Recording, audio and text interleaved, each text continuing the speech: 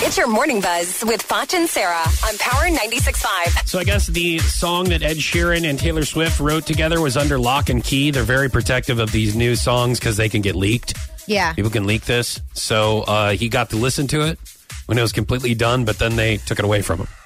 Like he couldn't have access to it either. No one could. Wow. So they're even afraid of the actual artists leaking the new tracks as well. Here's Ed Sheeran. The song that I did on her album that we wrote together, someone flew to meet me in Chicago with an iPad that was like locked in a case that was locked to play the song, and I listened to the song and then they took it back. No. Yeah, but we've started doing that now. That's all the rage. Really? It's all the rage, yeah. Okay, so they're very protective of new music like that.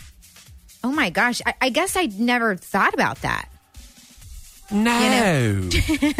You know? No. So what happens if it leaks early? Then what? Then you just start promoting it early.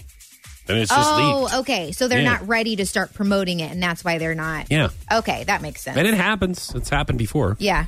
Lady Gaga may be engaged to her new boyfriend, Christian Carino. Really like that name, by the way. I don't know who he is, though. I did not get a TMZ update about this, and so I am skeptical. Skeptable?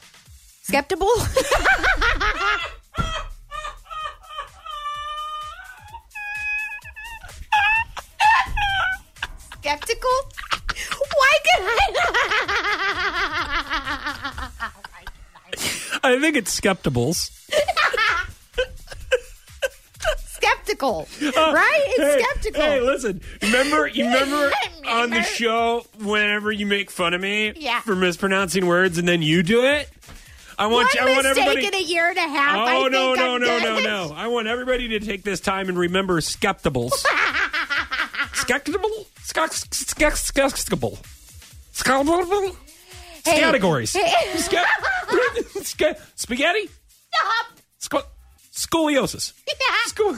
Is it scoliosis? No. It isn't. You're right. That was your Morning Buzz on the #1 hit music station, Power 96.5.